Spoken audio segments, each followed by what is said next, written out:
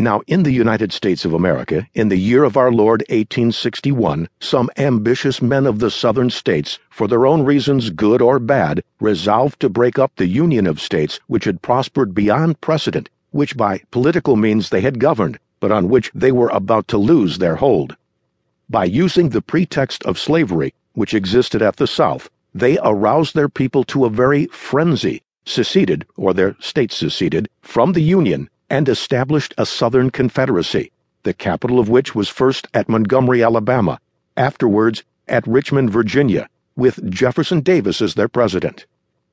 By a conspiracy as clearly established as any fact in history, they seized all the property of the United States within the seceded states, except a few feebly garrisoned forts along the seaboard, and proclaimed themselves a new nation, with slavery the cornerstone.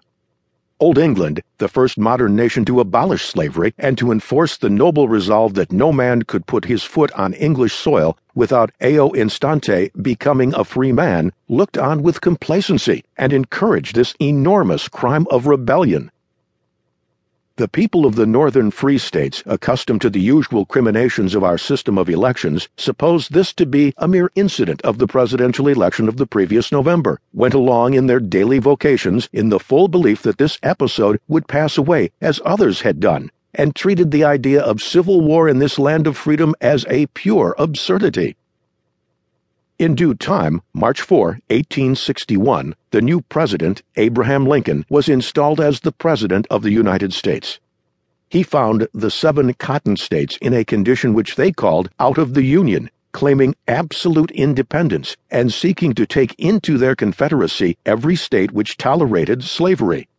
In the end, they succeeded, except with Delaware, Maryland, Kentucky, and Missouri, so that in the spring of 1861, April 12th, when the Southern Confederacy began actual war by bombarding Fort Sumter in Charleston Harbor, it awakened a response which even they could not misunderstand. The people of the United States loved their government and their history. They realized perfectly the advantages they possessed over the inhabitants of other lands, but had no army or navy adequate to meet so grave a crisis.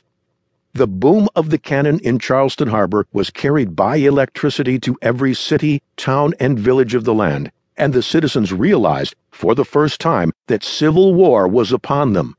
They were told to form themselves into companies and regiments, and to go with all expedition to Washington, the national capital, to defend the civil authorities and the archives of government. This done, the cry went up, "On to Richmond!"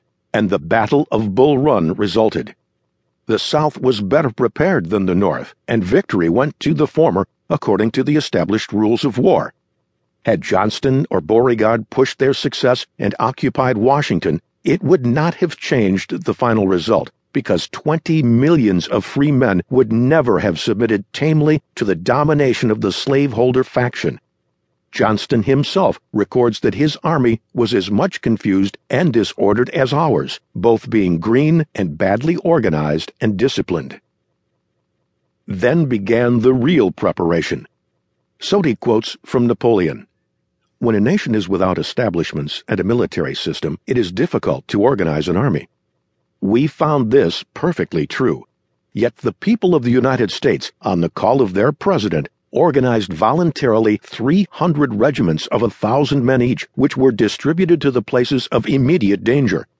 Soddy says further, although wars of opinion, national wars, and civil wars are sometimes confounded, they differ enough to require separate notice.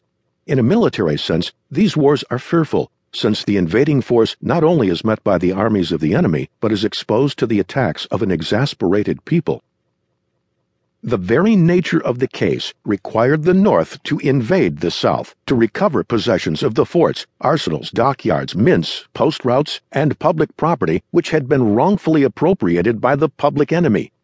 We had not only to meet and conquer the armies and the exasperated people of the South, but the obstacles of nature, woods, marshes, rivers, mountains, and the climate of a region nearly as large as all Europe.